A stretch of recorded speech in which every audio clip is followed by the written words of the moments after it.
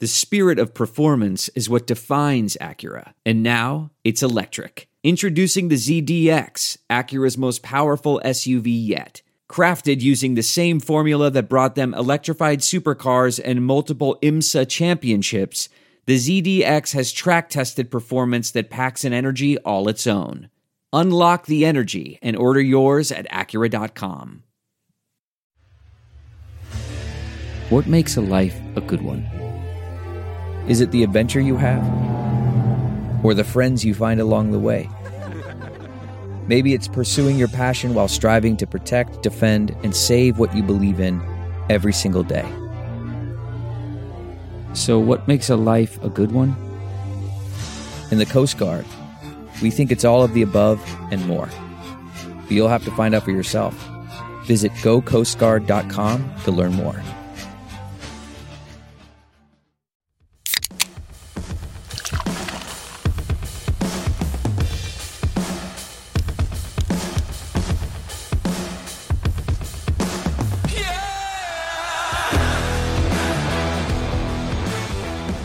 All right, EJ, at long last, we are finally here. It is Bengals Day here on the season preview series, team by team, division by division, 40 total episodes, and this is going to be the second to final one of the AFC North week. Tomorrow we kind of have our macro division preview where we take everything into account. But specifically today, we are talking Bengals, and we are talking Bengals in depth. Every single transaction that has been made since the end of last season, where they came oh so close to winning a Super Bowl until now. And a lot has happened, and believe it or not, as good as this team was to get knocking on the door of a Super Bowl victory, on paper, they're even better today. So we have a lot to go over today, but before we do, my friend, how are you? What are you drinking? How's your night? My night's good. I've been looking forward to this one because I'm excited about where the Bengals are headed. And for that purpose, I brought a beer. Ooh, boy. This is Founders All Day IPA Session Ale. Very sippable beer because I don't want to slur while I'm talking about the Bengals. This is important stuff. And I do believe that they've gotten better. You and I both believe that and have some very positive things to say. So if you're a Bengals fan and you're here, click like, click subscribe, leave us a comment. That all helps the algorithm and helps us do more of this. But you're going to hear lots of things you like. So just pre-click like in advance. Trust me, it's okay. It'll work out. By the way, mine tonight is Virginia Distillery Company, their port cask finish, because I am a sucker for anything finished in port casks. You're just gonna beat me about the head and neck with that until I just stop asking for them to send I'm me not a out bottle. yet. I'm not out yet. I got to keep drinking it down. I've had it for like 2 years now. I got to work on it. That's the only thing about you being like 1,000 miles away is I don't get any. I still got some of that loose stout I'm working my way through just to piss you off. Anyway, first segment that we do for every single team, as per usual, our 2021 recap, where we take a look at what happened last season from a bird's eye view to kind of set up all the transactions we're about to talk about and all the draft picks we're about to talk about. They did finish 10-7, first in the division. It was a very scrappy AFC North. I think the difference between first and last in the division was like 2 wins, which you almost never see. But the Bengals emerged triumphant, went 5-4 at home, and then I think 4-4 on the road, if I recall correctly. I can't quite remember what their road record was off the top of my head, but in the last 5 games, they went 5-3 on the road. 5-3 on the road. Okay, so even better on the road than they were at home. How about that? Last 5 games went 3-2, so they finished somewhat strong, but then, of course, went on an absolutely unreal run in the playoffs, and Joey B kind of took over and, taking down the Chiefs in overtime in dramatic fashion, and then, going on that run and coming literally inches away from winning the Super Bowl, because if Aaron Donald did not get that sack on the last play, Jamar Chase was gone, and that would have been a game-winning touchdown. I thoroughly believe that. So this team was right there, man. They were right there. I know they only went 10-7, quote-unquote only, but, Joey B in the playoffs, once he gets rolling, there's really not a whole lot you can do. So as long as they can just get to January every year, they're always going to have a shot. I think they have an even better shot of getting to January this year than they did this time last year, and I'm really excited to see what they have. Joey B doing Joey B things. We both predicted this when he was coming out of LSU. I called him a stone cold killer more than once because if you miss him, and Aaron Donald didn't miss him, to Aaron Donald's credit, but if you miss him, he will reset and drive the dagger home. He will do it every single time. He has that mentality, and he did it at LSU. He even did it in his first year with the Bengals before he got wiped out. We saw him display that quality over and over again. He did it all year last year. Their line wasn't fixed last year, and there is no way that without his level of play at quarterback and that particular quality, they get anywhere close to the success that they had last year. And folks going to find out like real quick because all the changes we're going to talk about are focused in their weakest areas, which they only had a couple, and they worked really, really hard and in a really, really focused way to fix just those. And the overall result is going to be really scary for the AFC. The AFC's loaded. We say it all the time. There's a lot of good teams there. Like you said, in January, you asked me to bet against Joey B, a healthy Joey B. I'm not going to do it. I didn't do it last year, right? We had to lay bets. And I was like, I'm not betting against Joe Burrow. And you're like, I don't know, it's not. I was like, nope, I'm not betting against him. Almost. In terms of looking at the power structure at B that was responsible for drafting and developing Joe Burrow up to this point, again, another one of these very stable AFC North organizations where once you're in the family, you're in the family. You never leave. Duke Tobin, 24th year as Director of Player Personnel, which is incredible. One of the longest tenured roster builders in the entire league, if not the most tenured. I think he's up there with Mickey Loomis, I would say, because I think he even predates Belichick, now that I think about it, by like a year. Yeah. Zach Taylor, 4th year at head coach already. I can't remember how many coaches have gone to a Super Bowl within their first 3 years, but I can't imagine it's very many of them, so he's in elite company there. Even though I do think it was more of I think in terms of the more weighted side of the equation, it was probably the guys in the field rather than Zach Taylor, but I also think that he's gotten better in terms of game management since he first started out, so I'll take linear progression and a Super Bowl appearance in your first 3 years and call it a wash. At offensive coordinator, we got Brian Callahan, also in his 4th year, son of Bill Callahan, one of the greatest offensive line coaches and architects of the run game to ever exist. So he's got phenomenal bloodlines there. Lou Anarumo, I always mess up his last name. 4th year at DC. I think he's done an admirable job. There's been kind of a thin layer at the top, I would say, in the Bengals defense in the last few years. Like their starting 11, I feel like, has always been capable. The second layer under that, I think, has been thinner than a lot of other teams, but he's still churned out some pretty good defensive performances. So I say he's a good DC. And then Darren Simmons, 19 years coaching special teams for the Cincinnati Bengals. He is the ultimate special teams stalwart in the NFL. Been there forever and probably not going anywhere anytime soon. No, we've said it lots of times during this series. If you get a good special teams coach, hold on to them. They're very valuable. Great structure overall. The Bengals, it needs to be said, do things differently than other teams in the NFL. They have the smallest scouting staff in the NFL. That's always been looked at as kind of a negative. They look at it as a positive internally within their organization. It's not just a cost-cutting move. They believe it grants them greater efficiency. And lots of people kind of laughed at that for many years. And now they've put together a roster that is Super Bowl worthy. This was not some fluke.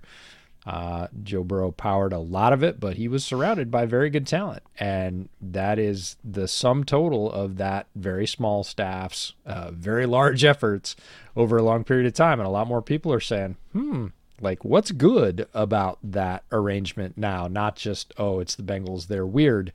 Like, hey, they're weird and it's working. And the NFL is a copycat league. So lots of folks taking a much closer look or a much more serious look at the Bengals personnel structure and saying, what can we take out of that? They've done it if anything, they were a year early. If you're talking about putting your window together in a projection, they probably, quote unquote, shouldn't have made the Super Bowl this year, but Joe B willed them there. And they added a very dynamic playmaker in Jamar Chase, and that combination carried them when they needed it, and they made it. Now, they're not the only ones. We can talk about contributions of their defense, Jesse Bates, and two linebackers that I liked a lot coming out, Logan Wilson and Jermaine Pratt, playing huge down the stretch. It's a lot of pieces, but it's a credit to this front office and the organization in general that their sort of lean and mean structure worked well enough to take them all the way to the Super Bowl. So that's notable.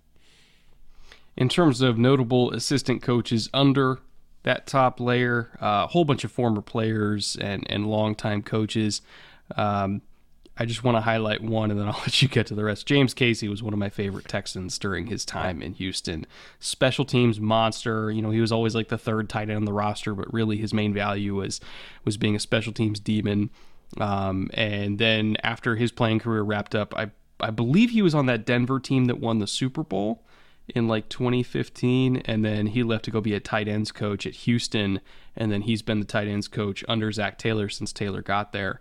I just want to highlight him for myself just because he was like one of the fan favorite Texans from that era, just because he only got like 10 snaps a game, but it was just 10 snaps of fire and fury. And I love James Casey. I'm always going to love James Casey. I knew he'd tick off your radar as a former Texan. My favorite thing about James Casey is that he didn't go straight to college. He got drafted by the White Sox as a pitcher. And spent 3 years in their organization and then decided, baseball's not my thing.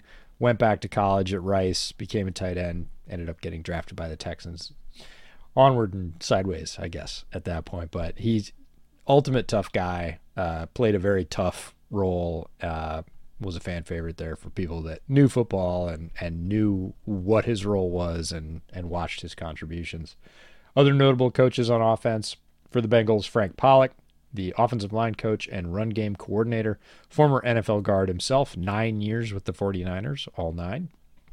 Troy Walters, this was one that popped up. I remember scouting Troy Walters at Stanford. He's their wide receivers coach, so he has a very talented group to work with. Former NFL wide receiver himself with the Vikings, Colts, Cards, and Lions. And then Brad Cragthorpe, the assistant wide receivers coach. Notable because of those family connections. We talked about bloodline connections with Callahans. Brad Cragthorpe's dad was the head coach at both Tulsa and Louisville. And not to be outdone, his granddad was the head coach at South Dakota State, Idaho State, and Oregon State. So he has a thing for states. We can't go an episode without a South Dakota State reference, can we? No, not recently at least. But so always fun to see that, hey, coaching is the family business, right? We got grandfather, father, and son, all coaching at very high levels. On the defense and special teams side, Mark Duffner, senior defensive assistant, one of those more vague titles, started his coaching career under Woody Hayes at Ohio. So that goes back a little bit. Was the head coach at Maryland, also coached linebackers with the Bengals, Packers, Jags, Dolphins, and Bucks before getting his current role as a senior defensive assistant with the Bengals. Marion Hobby, the defensive line coach, was a former All-SEC defensive end at Tennessee and also was drafted into the NFL, so he's a defensive end there with the Vikes and Pats. Jordan Kovacs is the assistant linebackers coach for Cincinnati. He's a former NFL safety with the Dolphins. They really like safeties because Colt Anderson, their assistant special teams coach, is also a former NFL safety with the Eagles, Colts, and Bills. So not the largest staff, but in terms of experience, especially from the playing side, I'd say it leans fairly heavily to that side. Yeah, it's a lean and mean program in a whole lot of different ways, but can't really argue with the results at this point. I mean, when you have an elite quarterback and you're making Super Bowl runs and you're doing so with without spending a whole lot of money, relatively speaking, compared to a lot of other teams, it means you're doing something right. So I can't argue with the results. Nope. And especially under the previous regime, like they were still pretty competitive and fielding pretty good rosters there, even in the Andy Dalton era too. So, this is not the first time the Bengals have been a good team, and they just continuously do it without spending a whole lot of money. It's pretty crazy. We're driven by the search for better, but when it comes to hiring, the best way to search for a candidate isn't to search at all. Don't search. Match with Indeed. Leveraging over 140 million qualifications and preferences every day, Indeed's matching engine is constantly learning from your preferences. So the more you use Indeed, the better it gets. And listeners of this show will get a $75 sponsored job credit to get your jobs more visibility at Indeed.com/match. Just go to Indeed.com/match right now and support our show by saying you heard about Indeed on this podcast. Indeed.com/match. Terms and conditions apply. Need to hire? You need Indeed. Now, speaking of spending money, let's get into the free agency portion, because this is really where most of the improvement over last year and why we still think they're a Super Bowl contender comes from. Larry Ogunjobi obviously was allowed to walk, went to the Bears, then got rejected because of a failed physical, and now he's on the Steelers. Not entirely sure what the medical issue was that caused him to not go to Chicago, but either way... Foot. Is that what it was? Like a Liz Frank? I don't know what specific issue with his foot, but I know that Ryan Poles and Matt Eberflus, he was the primary target for them in free agency, not just on the defensive line. He was their sort of, not day one, but first signing, was a real key. As you know, Eberflus's defense needs a penetrating 3-tech, and they had laser focused on Ogunjobi. Ryan Poles said it broke his heart when he had to sit down with Ogunjobi and say, look, we can't offer you a contract because our medical staff won't pass you. He was highly disappointed. They pivoted very quickly to another 3-tech, but it was not Ogunjobi. There was some thought that he would do exactly what he did, go away, get healthy, and then come back and possibly sign with the Bears, but ended up signing with the Steelers. So, yeah. Break my heart too. Larry's a really good player, so I get it. They also let Quentin Spain walk, Riley Reif walk, and Trey Hopkins walk, so significant amount of starting snaps for that offensive line year over year has been replaced, which is a good thing. This is like pure addition by subtraction in my view, because this was one of the worst offensive lines in the league. Not just in terms of losing one-on-ones, but in terms of like communication and calling protections. I did a whole film room episode on it about like the source of all their sacks, and they were really bad at communication in terms of how they picked up blitzes and everything like that. And I don't know if it was Burrow calling protections or if it was the centers calling protections, because they had a few that played center for them throughout the season. Whoever it was wasn't doing a great job, and there was almost zero communication skills in this offensive line. So not only were they not winning one-on-ones, but they weren't communicating. So I was all in favor of just gutting it, replacing anybody that they could, which they did.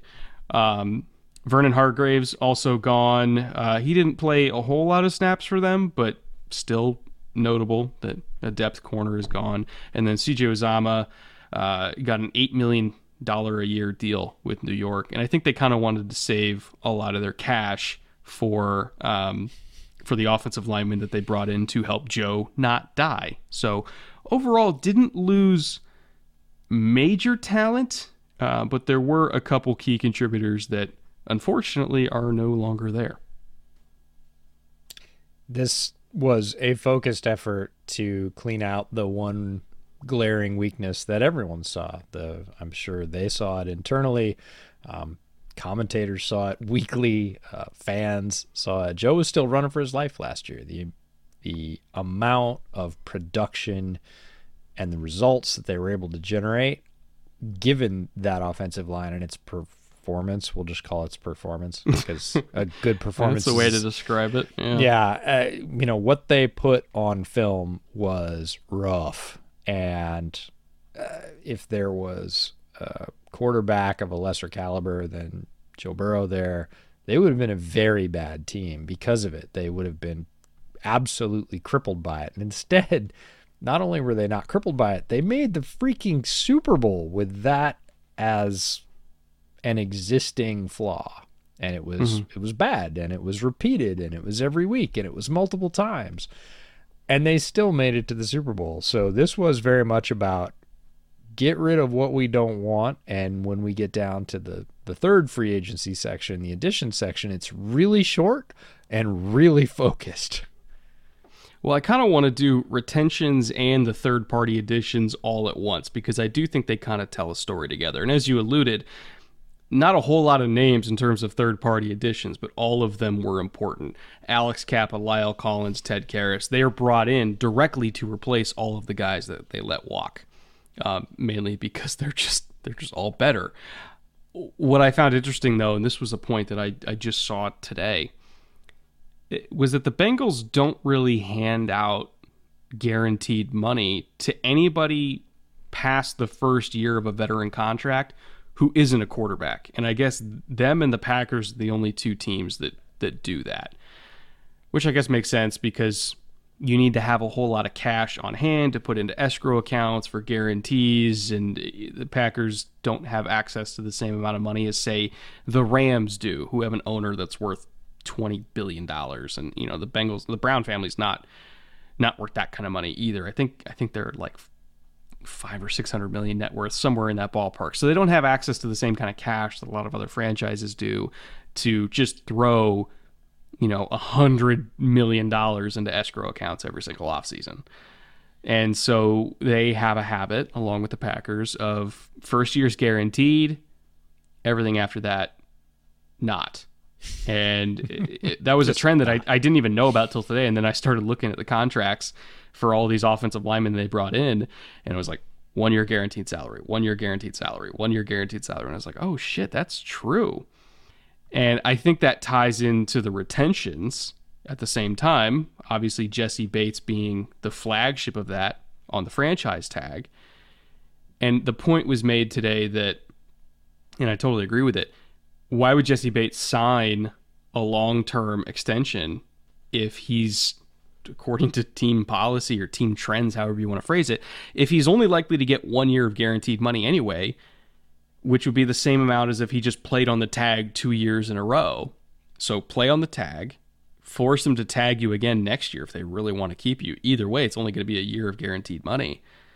And maybe he would be one of the ones to break the trend and get multiple years of guaranteed money. But at the same time, I don't know if he would be.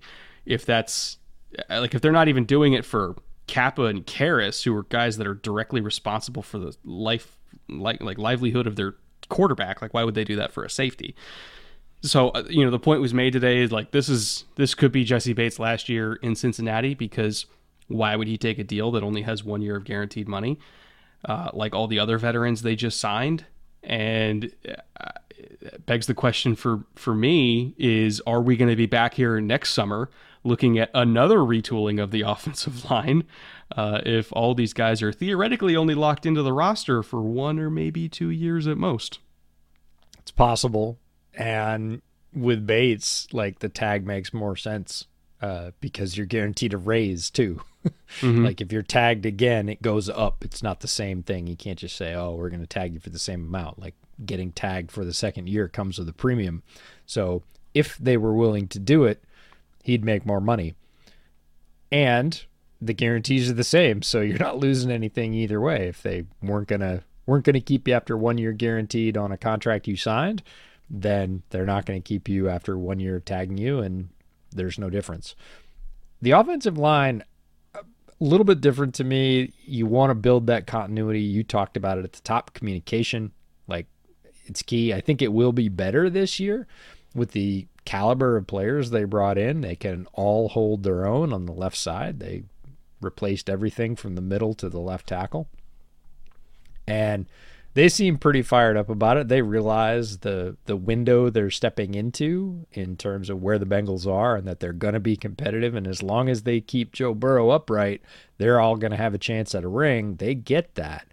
So you want to keep a unit like that together. Now, if somebody performs really poorly, it's very handy that they only have 1 year worth of guaranteed money. Yes, you can replace them. You can go out and draft a highly thought of replacement in the early rounds if you want to, or you can go sign the other top free agent if you want to. But you want to keep that group together so that they are learning as a unit as much as you can, communicating, not having all those breakdowns that we saw last year that were responsible for a lot of the broken plays, some which Joe Burrow magically turned into gains, but you don't want to force that on your quarterback. So it'll be interesting to see how they approach it differently as per position. But it's a fascinating piece, sort of a small factoid that really influences, especially in the day and age where rookies are now getting guaranteed money and top rookies are getting full guaranteed money. That's the face of that negotiation league-wide is changing. So it'll be fascinating to see if the Bengals sort of dig their heels in and say, nope, we're not doing it. Or everybody says to them, hey, we're not going to play. Even rookies are getting guaranteed money now. Get with it. And Bengals fans, feel free to sound off in the comments and give me some added context to this. By the way, I did look it up. Mike Brown's net worth is reportedly $2.1 billion. Quote unquote, only $2.1 billion. Still roughly like 10% of some of the other owners in the league. So I think the point stands that you can't just keep throwing $100 million into escrow accounts every year like the Rams do. But I do... in terms of the scale of NFL ownership net worth, he is on the lower end of it. So I think that's probably why they don't do as much guaranteed as a lot of other teams in the league. But I do encourage Bengals fans to sound off in the comments and give some sort of added context. Like, were there any other notable non-quarterback veterans that got a whole bunch, like 3 years of guaranteed? Like, did AJ Green even get 3 years of guaranteed money? I don't know that he did. I just found out about this like right before we recorded, and I was like, huh, that's weird. And then I checked on the free agency contracts they signed this year, and that held true. And I was like, okay. If Kappa and Collins and Karras aren't even getting it, I don't know if Jesse Bates would. But either way, at a minimum, they vastly upgraded the offensive line. They were already a Super Bowl team, and they did that with a terrible offensive line. I can only imagine how good Joe Burrow is going to be when he has time to throw. So, A+ for free agency? That's the thing, is if you look at what they did, even in year one, before Joe Burrow got wiped out, as a true rookie, and we've talked a lot about true rookie seasons in the NFL for quarterbacks. They're generally not very good. He did enough in his first year for them to know, we got our guy. Like, we need to do some things. We got to get him another receiving weapon. We got to get him a bunch of protection. We know that. They go out, the endless debate before last year's draft. Do you get him the receiver or do you get him the tackle? Receiver, tackle, receiver, tackle. They go receiver because they believe very strongly, and rightly so, as it turns out, that Jamar Chase is a game changer. So they say, nope, we're giving him the A+ number one alpha wide receiver. And he turns out to be worth every bit of that draft selection. They still persist with the offensive line issues, and he runs for his life all year through year number 2 and makes the Super Bowl. I'm going to keep saying that. Runs for his life for the entire year, gets, an upgraded receiving weapon, has a very good, maybe one of the best. We were talking about this before we recorded. One of the best young skill sets in the NFL. If you're not putting quarterback, I would say top 3 wide receivers, running back, and sure, throw the tight end in there. If you're not taking that personnel group for the Bengals and stacking it up in the, say, top 5 league-wide, you and I aren't seeing the same thing, because the quarterback's the most important piece, but you do need a primary wide receiver, and a good running back really helps. So when you look at the Bengals' skill position set, it is as good as any group in the NFL. You can debate which one is the best, fine. That's a flavor thing. They're in the running for that. Add to that, replacing 3/5 of your offensive line with 3 very good players. They made the Super Bowl without them. Now what are you going to get? There's no reason to assume that Joe Burrow is going to get worse. They put up 53 touchdowns last year and gave up 44. If you think he's not going to put up more than 53 touchdowns in Jamar Chase's second year, his first year, Burrow's first year in the NFL with a real solid offensive line protection in front of him, you're out of your mind. Yeah. There's really... as weird as this is to say, because they're coming off a Super Bowl appearance, there's nowhere to go but up. Like, if that's the baseline of our expectations, where it's, hey, all we have time to throw is go balls off 3-step drops and just hoping Jamar comes down with it, because more often than not he is, or the T comes down with it. If that's our baseline, and, oh, wait, now we can actually do, like, the 5-step drop game and the 7-step drop game, and we could do all these, long developing play action passes without Joe dying, it's a whole new world now. So I'm super excited for that. In terms of the draft, I do think that, they spent most of their firepower in the draft, again, kind of restocking on defense because they're thinner on that side of the ball now than they are on offense. They use free agency to address offense, draft to address defense. And overall, I mean, especially looking at what they did in the secondary, I was very, very pleased with it. They have, again, their own scale. The Bengals assess talent in a unique way in the NFL. It is unique to them. So you may look at their draft this year or previous years and go, oh, well, I would have taken somebody else at this particular spot. They have a type, and they stick to that type because, again, Duke Tobin's been there a very long time, almost a quarter century. He understands and communicates to a very small group of scouts and decision makers what it is he wants, and they bring those players back to the fold. So round 1, pick 31, they get Dax Hill, safety out of Michigan. And I say safety because Dax Hill is, boy, he's in everything. He's a nickel, he's a star, he's a safety, one of the most versatile secondary players in this draft. Great pick up top, and eventually, not even eventually, this year will be paired with Jesse Bates in certain situations, probably again as a nickel, somebody that's going to be on the field, very impactful playmaker around the line of scrimmage, great in the passing game, super quick, tough, just brings a lot. So excellent pick for them at the bottom of round 1. Some teams have a knack for picking at the bottom of round 1. Patriots have done pretty well there over the years. KC certainly has done a decent job of that. It's the first time for Bengals picking in the bottom of the round in a while. They did great.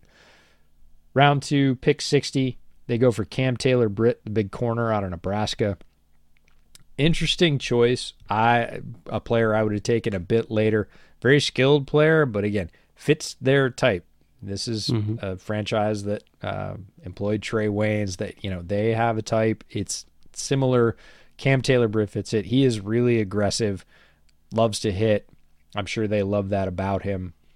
It'll be interesting to see how and when he gets playing time in their secondary. Round 3, pick 95, Zach Carter, the defensive tackle out of Florida, who I don't know about you, I wanted to love Zach Carter a lot more. I looked at Zach Carter's body type and I thought, man, played at Florida. This he's just got superstar written all over him. He's got all kinds of potential. He's got length, and man, look at how big he is. Wasn't even the best player on his own front, not going to lie. No, and his tape didn't quite get there, but there is something to unlock there that I don't think has been fully unlocked yet. Talk about why that is. Not really sure. Fascinated to see how he fits in to the Bengals rotation and if he can unlock some more of that. Because physically, this is a dominating guy. He is big and tall, long, strong, fast. Production didn't really measure up to that. It'll be really cool to see how Cincinnati develops him. Again, a little bit earlier than I would have picked a guy like Zach Carter, but the Bengals don't care. They're going to take their guys in their spots, and they hold true to that every year. Round 4, one of my favorite picks they made, pick 136, Cordell Volson, the offensive tackle out of North Dakota State. We saw him at the Shrine Bowl. I said to you at that point, this is a guy that's going to get drafted low, play 5 or 6 years, end up signing a big third contract to go somewhere, be super reliable part of an offensive line. Everybody's going to go, where did he play again? Like, he's just that guy. They pick him 4th round. He's got great versatility. He can play tackle or guard for them. They relied pretty heavily on their Shrine Bowl scouting too, because we're going to get to another one. But Cordell Volson, the 4th round, I think will pay early dividends for a team that needed offensive line help. Is he going to start? No, he doesn't need to. They went out and addressed that in free agency. Is he going to contribute early and often because of that versatility, I think he can. Round 5, pick 166, Tyson Anderson, the safety from Toledo, who is an absolute missile, gets to go learn under Jesse Bates. I think he's going to push for playing time sooner than a lot of people may think he does, based on his draft position, pedigree, where he played in college, all that stuff. They may tend to overlook him. Don't. He is a really good player. He's super fast. Good going forwards and backwards. He is not just a hitter in the box. Very, very gifted. I think he'll play pretty quickly in the secondary. Last pick, round 7, 252, Jeffrey Gunter, the defensive end / edge from Coastal Carolina, another Shrine Bowl player we got to see up close. I'm impressed with him. He's got more physical gifts. The only reason he was available in round 7 is because this was a huge draft class with a lot of edge prospects. Normally a guy with Jeffrey Gunter's physical profile and production profile in college going no later than the 4th or 5th round. This year he lasted to the 7th, and the Bengals are the beneficiaries. When I look at this draft, I think it just gives me even more, I don't want to say confidence. I would say doubt that Jesse Bates is in the long-term plans, because as of recording this, this is before the free agency deadline on Friday. This is a Wednesday. So maybe something happens before that deadline, but I mean, Rappaport just tweeted out a few hours ago that it's unlikely. And just, taking in the gap between the franchise tag number and Minka's number at the top of the market at $18 million, like the franchise tag is 66% of what the top of the market is right now. So the Bengals, have no incentive to give him a ton of money, because even the raise on the franchise tag next year is still going to be $3 million under top of market. Not to mention, they just drafted 2 guys. And so there's writing on the wall that they love Jesse as a player, and Jesse's a great safety. The way they drafted here makes me think that they're the replacement, not the complement. And, Dax Hill can play safety. He can play nickel for them. He's a phenomenal player. Whether or not he's going to play over Mike Hilton in the slot, I would lean towards no. And I would probably think like Dax would be either the third safety, or, God forbid Bell or Bates go down, he can slide in and start and be totally fine. But I think he's more of a 2023 pick than a 2022 pick. Same thing for Tyson Anderson. He'll make his money on special teams early, but I think he's more of a 2023, 2024 type pick than a 2022 pick. They don't need safety right now, but I think the only reason why they took a safety when they don't need one right now is because they're about to. So that's how I kind of interpreted that pick. Cam Taylor-Britt, I'm right there with you. I thought that was a great pick for them at corner on day 2, where I still do think they need help at outside corner. Eli Apple was fine-ish, but nothing more than fine-ish. And I would like to see Cam Taylor-Britt give him some competition in camp for that starting spot, because I do think he could push him for that. Zach Carter, again, I thought that was a little bit of a reach. I'm right there with you. I was not as impressed with him as I was hoping for from a defensive lineman from Florida, and my eye kept routinely going to no fewer than 3 other guys on that front every time I tried to watch him. So it was a little on that pick, but I love the Volson pick in round 4, very athletic tackle prospect. Just keep stacking depth. Keep stacking it over and over and over again. And hey, worst case scenario, if he's pushing Jonah for a starting spot sooner rather than later. I mean, Jonah gave up 10 sacks last year. It's not like he's completely secure as a starter either.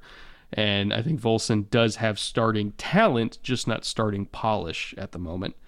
And as you mentioned, Jeffrey Gunter, again, he doesn't need to be on the field right now, because Hendrickson and Hubbard are a really good duo. And they got some other guys that I really, really were fans of coming out. Khaled Kareem, you and I both loved him so much coming out. And Gunter is just another one of these guys in the 2nd and 3rd wave.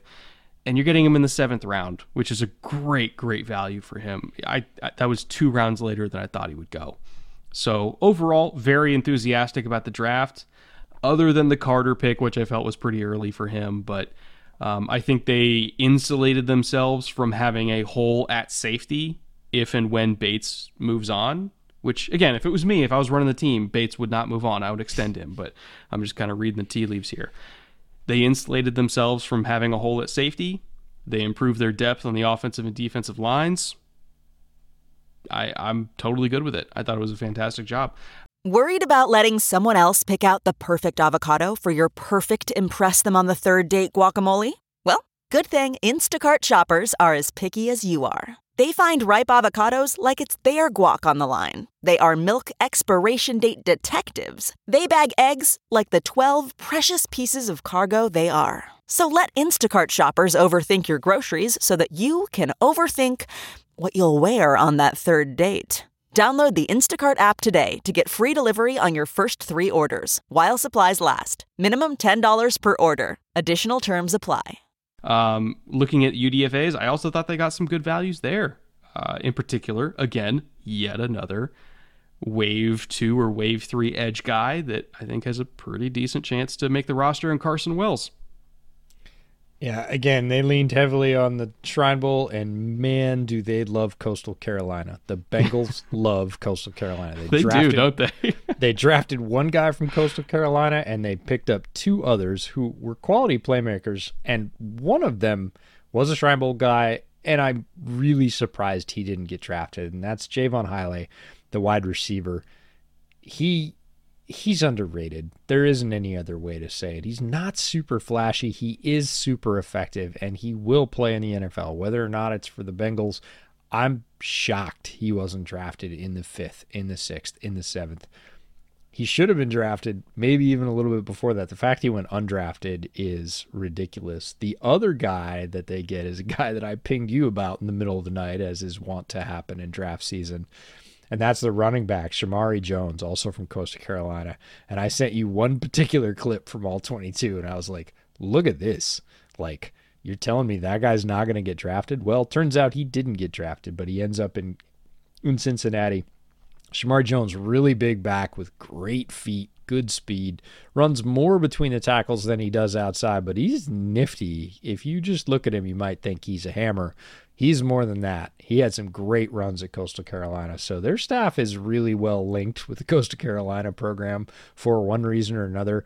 But they pull 3 good players with Gunter, Jones, and Hiley out of that program. 2 of them basically for free. Justin Rigg, the tight end out of Kentucky, Big Rig. I want to talk about him. He was another guy that he's another guy that I sent to our buddy Brad Spielberger in the middle of the night when I was scouting Kentucky offensive talent and actually Georgia defensive talent. I was looking at Kentucky versus Georgia, and Riggs had a couple plays, 3 plays out of a 4-play series in between the 20s. Very large target. He's 6'6", 6'7", something like that. And he's not super mobile, but he's good in a short area. And lots of people were talking about other tight ends in this draft that had a similar profile. Nobody was talking about Riggs. And I was like, he's going to end up in a camp. Guarantee it. Put this guy on your list. Nobody's talking about him. Cincinnati saw the same thing, and he ends up on their roster. Ben Brown, interior offensive lineman from Mississippi, played some guard, some center. I think, again, like Volson, like if you told me that 3 years from now the Bengals interior guard tandem was Volson and Ben Brown, I'd be like, sounds about right. Yeah. They'd be no dollars, pretty effective, depending on who was around him. Great pickup for no money. Ben Brown didn't test super well, so it's one of the reasons he ended up there. But if you're going to skip on testing numbers, interior offensive lineman is one place where savvy, leverage, know-how, and just want to matters a little bit more than tape and time. So Carson Wells, last player in the list, first one you mentioned, the edge out of Colorado, showed some pop at the Shrine Bowl, showed some explosion, showed some versatility, ability to rush from different stances, different sides. A great pickup to sit, again, in that wave structure with Jeffrey Gunter and all the other guys behind their established starters and see if you got anything. If not, he's got great size for special teams. He's not slow. He's really aggressive. He'll work there. But I actually think he's got some upside as a situational rusher. So if you can grab that in UDFA, pure win. In particular, I think the main two that I'm excited about are Shamari Jones and Carson Wells. Shamari, at absolute peak, watching him gave me some Devonta Freeman vibes. I want to stress, I'm not saying he's Devonta Freeman. If he was, he would have been drafted. But I think a lot of the highlights that you saw at Coastal Carolina, the cuts, the shiftiness, the contact balance, it did give me Devonta Freeman vibes. And I too was surprised that he at least didn't have a 7th round pick thrown at him just to see what he's got. So that was a great move by the Bengals to pick him up, because even though they do have a whole bunch of running backs, they got Joe Mixon, they got Samaje Perine, they got Chris Evans, who came out of nowhere last year and was really good for them. They even have Travion Williams, who I still believe there's something there. Shamari Jones, I thought has a decent shot of making the roster, even in that backfield. He kind of gives them a little bit of something that they don't already have. And then Carson Wells, I also think, has a somewhat decent shot of making the roster. He's going to have to compete with Khaled Kareem and Wyatt Hubert and Jeff Gunter, but I think that he's kind of in a similar vein or a similar grade overall to Gunter and Hubert. Kareem, I liked a little bit more coming out than those three, but I think he could make it as a 6th edge rusher, so that's borderline on the roster, maybe on the practice squad, and if somebody gets hurt, they call him up. But I think that he will be there for them in some capacity. The question is he going to be the 5th edge, or is he going to be a practice squad guy? But I do like him a lot. He was productive in the Pac-12, has really good hands, not super explosive, but I think he's got some bend, and I think he corners well, which is just as much about technique as it is about hip flexibility. So I like him a lot. I think he's got a shot. In terms of overall team floor, team ceiling, this is our last segment and the one that we close out every episode with. This is ceiling in wins and and floor in wins. What are the high highs and what are the low lows that we can expect, the range of outcomes that we can expect for the Bengals.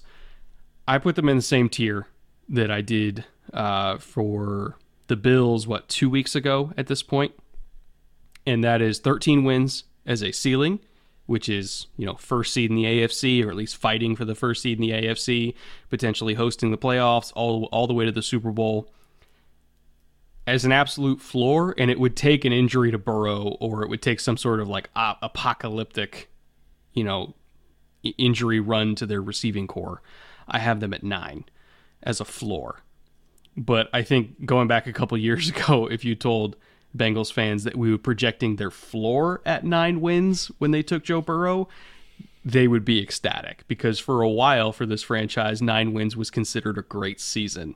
So a 9-win floor, but potentially a 13-win ceiling with first seed in the AFC and going right back to the Super Bowl, I think Bengals fans would be stoked with that. And there's very few teams, not just in the AFC, but in the NFL at large, that I would even feel comfortable favoring against the Bengals. There's maybe 3 of them at most. I ended up in the exact same place. 13 wins was my ceiling because they won 10 last year with an absolutely porous offensive line.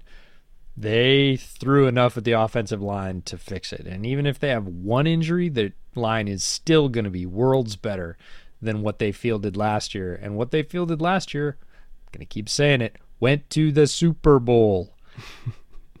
So there is no reason to predict regression when the only major flaw, and they didn't lose anybody either. That offensive core is extremely young. They still have all 3 wide receivers. They still have their top-tier running back. They still have their all-world quarterback. Yeah, they lost Uzama. They brought in Hayden Hurst, who is more than capable at the same level. Is he an improvement? I don't think so. Is he a fall-off from Uzama? I really don't think so at all. I think they're very similar. So they didn't literally lose anything on offense, and they buttressed the offensive line. They're going to win a bunch of games. 13 is my ceiling. I said an 8-win floor, thinking more about worst case scenario, injuries to the offensive line, having to rely on depth, injury to Burrow. He misses some time. I still think that's a pretty darn good floor because you're going to have a decent offensive line. You got Mixon. You can fall back on that if you have to switch quarterbacks for a few games. Probably still grind out half the wins. This is a really talented team. It's a talented roster and it's a talented team, and those are two different things. We've seen plenty of talented rosters that were not good teams. This team exceeded their expectations last year. That is the sign of a good team. That is a sign of a team that can come together when it matters down the stretch and win games that maybe they quote-unquote shouldn't. They certainly weren't favored against Kansas City. They managed to get it done. Was it super clean? No. Did they get it done? They did. So I can't see any real fall off for them. I can see an improvement pretty clearly and easily.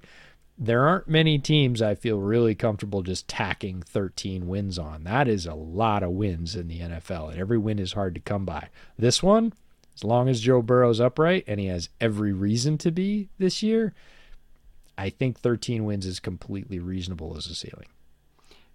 You mentioned they weren't favored against Kansas City. I think they would be favored against Kansas City right now, and I would favor them against Kansas City right now, today, if they had to play.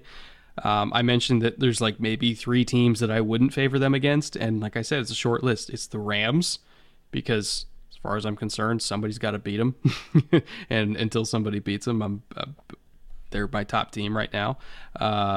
Buffalo, because they're Buffalo, and Tampa, because Tom Brady's amazing and there's an incredible roster there. Other than that, I'm taking Cincy in every single matchup in the league. Every single one. I don't care if it's Baltimore. I don't care if it's Kansas City, Indianapolis, Philly. Like, throw any AFC West team there. I'm taking Cincy right now, today, based on what we know. And I think that that's perfectly justifiable. And there's going to be a lot of AFC West fans that are like, but, we got this, we got this, we got that. It's like, I get it. Again, coming off a Super Bowl, Joe Burrow, elite quarterback, shitty offensive line last year, better offensive line this year. They got everything else the same. Everything else the same. There's no reason for me to think that this is not a top 4 to 5 team in the NFL. No reason. And we'll see how the season plays out, because obviously things can change. There's been a lot of moving parts. We're literally going over every single team in the league and trying to project them all. But based on what we know now, this is one of the 4 or 5 best teams in the league, inarguably, and they have a shot. They have a legit shot. And I think Bengals fans should be happy about that. I think they're going to be thrilled, and not only this year, but for a long time. Duke Tobin has shown the ability to build a roster, and they have what every franchise in the NFL wants, which is a young and very capable, dangerous signal caller that if you get him into the playoffs, you have a shot every year. That is as big a window as you get in the NFL, and that window is a reality right now in Cincy. They saw that last year. They got the sort of bonus early Super Bowl trip, and now it's going to become the expectation. That gets tough in a whole different way, but if Seattle all over again. They went to the Super Bowl right immediately, and then every single year after that, it's like, well, why aren't you going again? It's like, well, it's fucking hard. Super Bowl or bust. But if there was any quarterback in the NFL mentally that can handle that as a young quarterback, it's Burrow. So not just like I said last year, not going to bet against Joe Burrow. I said I wouldn't when he came out of college, and I'm not going to start now. Well, with that being said, we have one more day to go on AFC North week. Tomorrow is the macro look at the division. We're picking MVP of the AFC North, offensive, defensive player of the year, rookie of the year, coach of the year, all that kind of stuff. Again, taking a more macro approach rather than team-by-team breakdowns. So if you're a Bengals fan, come back tomorrow for that, because I'm sure we're going to be talking a lot about Cincinnati once again. And then after that, we're moving on to the NFC North, and then we're heading out west to finish this series off. If you're just joining us, we have more episodes than I even thought possible leading up to this one out already. So if you want to catch up on what every single team in the league has been doing, and of course all the other competition that Cincy's going to have to go through in the AFC, because there's a lot of it, you can go back and watch those. It'll give you some nice entertainment leading up to the start of training camp and preseason. But we'll be back here, same time, same place tomorrow. And until then, later. Take care.